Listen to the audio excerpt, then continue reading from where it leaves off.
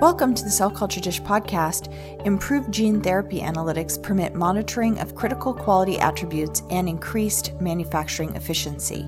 I'm Brandy Sargent, editor of the Cell Culture Dish. Joining me today is Jonathan Royce, director of the Instruments Business Unit for Vironova. Jonathan has 20 years of experience in the life sciences industry and has worked with process and product development, scale-up, and process modeling. Jonathan holds degrees in chemical engineering from Northeastern University and the University of New Hampshire. I wanted to start today by asking if you could describe some of the manufacturing challenges facing the gene therapy industry today. Absolutely. Well, there's definitely a capacity crunch for manufacturing of gene therapy vectors. So firstly, one can say that there's a challenge just to figure out where one should manufacture. But once that problem is solved, there are lots of questions remaining about how. Today, there are no template processes for vectors, so the process development activities are quite intense compared to more established therapeutics like antibodies. And furthermore, there are no established packages of analytical techniques. So while one development team is working on establishing the process, oftentimes another team is working on establishing the analytical characterization, leading sometimes to cases that are like chicken and egg scenarios where the process development team is waiting for an analytical method and the analytical method is also waiting for results from the process development team. That makes sense. And then to follow on with that, why is scale-up of the gene therapies particularly difficult? Well, I don't know if it's inherently more difficult than other biologics, but it certainly is less mature. Historically, viral vectors are produced using adherent cell lines with transient transfection, but this type of production doesn't lend itself well to scale up, although it could possibly be scaled out. But that said, there are plenty of examples where viral vectors have been produced in suspension cell systems, so it's undoubtedly only a matter of time before we have really scalable production systems. And to go back to the analytics piece, you mentioned that analytics is critically important, and that rings true for biomanufacturing and gene therapy as well. Could you describe the analytics that are currently being used for gene therapy manufacturing to monitor critical quality parameters? Sure. Today, the analytics packages being used to characterize gene therapy vectors are a combination of techniques including dynamic light scattering, analytical ultracentrifugation, qPCR, surface plasmon resonance, and electron microscopy. It's important to have these orthogonal techniques to measure different parameters with some degree of overlap. This helps us to ensure that we get complete characterization, but it also provides a level of redundancy that's necessary to have reliable results. To go back to dynamic light scattering, it's a technique frequently used to determine particle size distribution and to detect aggregates in culture. But what are the limitations to this technique? DLS is a great technique in that it has broad applicability and it provides very quick results. It's, however, limited by the fact that it is a low-resolution method that cannot often resolve entities which are similar in size. And while DLS can detect particles over a really broad size range, the size of the particles that we're typically trying to characterize in gene therapy applications are often in the lower 1% of that range. And this means that the resolution of the particles of interest and smaller contaminants, for example, that can become very challenging using DLS in gene therapy applications.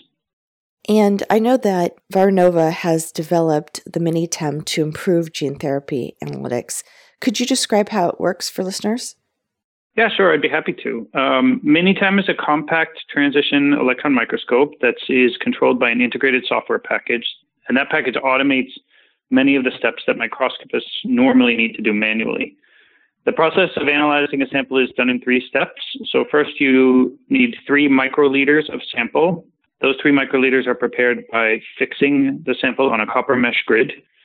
Then the grid is inserted into the microscope and a series of images are taken, and this can be done either manually or using the automation built into the software. And then finally, the images are processed using image analysis algorithms that detect and classify the different particle types that we observe in the sample. And in this way, the image data is actually translated into quantitative data that can be used in analyses like particle integrity, purity, or aggregate analysis. Yeah, it's really interesting. I saw a recent infographic on gene therapy that Vironova published, and it showed that the Minitem can be implemented to reduce development time. Could you explain for listeners how the process is streamlined with the Minitem? Because I thought that was really important for listeners to know. And also the infographic, I'll place it in the show notes so that listeners will be able to go back to it and view the infographic. Okay, great. Yeah, I mean, absolutely, I can explain that point. Process development is a tough job where scientists are given relatively little time to make key decisions on what methods to use, also on what conditions to maintain and what to measure. And in order to make good decisions, these scientists need high quality information, and they need this information to be available almost immediately. And Minitem really enables this by putting the power of electron microscopy in the PD or analytical lab. We previously discussed there are lots of complementary methods on the market, but Minitem is perhaps the only method that provides direct visual confirmation of what's going on in your sample. And we've seen time and time again that this visual information provides insights that other analytical methods miss.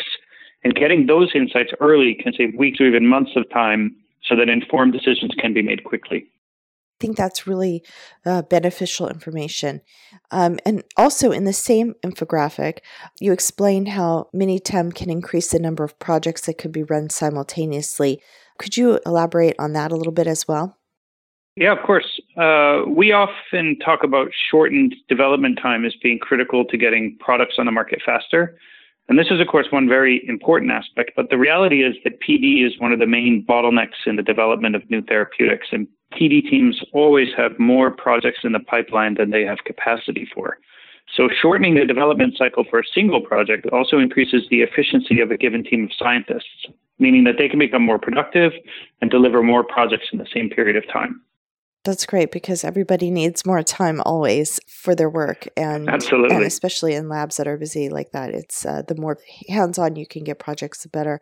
I wanted to thank you so much for this. I think it's really interesting. I know gene therapy is a developing area, and manufacturing is developing as well, right along with the industry.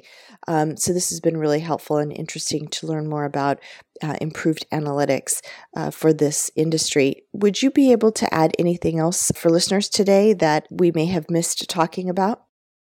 I think I'd just like to add that, we at Vironova are immensely proud to be part of this exciting field of gene and cell therapy. It feels really meaningful to see that the therapeutic market is moving from treatment to cure. And we believe that our tools and services provide differentiated insights that can be enabling to the success of our peers in the PD and analytical labs. We recently placed Minitem systems at the heart of two great gene therapy centers. So one is at Cambridge, Mass, at the Cambridge Innovation Center, and one is in London at the Francis Crick Institute. And if anyone listening today thinks that they can benefit from the insights that a Minitem can provide, they should not hesitate to contact us so we can schedule a demo for them. That's great. It's a really exciting field. The more tools that we have to further the industry, the better. And I really appreciate your time today talking about the Minitem and analytics for gene therapy. It's been really interesting. Great. Yeah, thanks for having me. It's been a pleasure to be here. Thank you.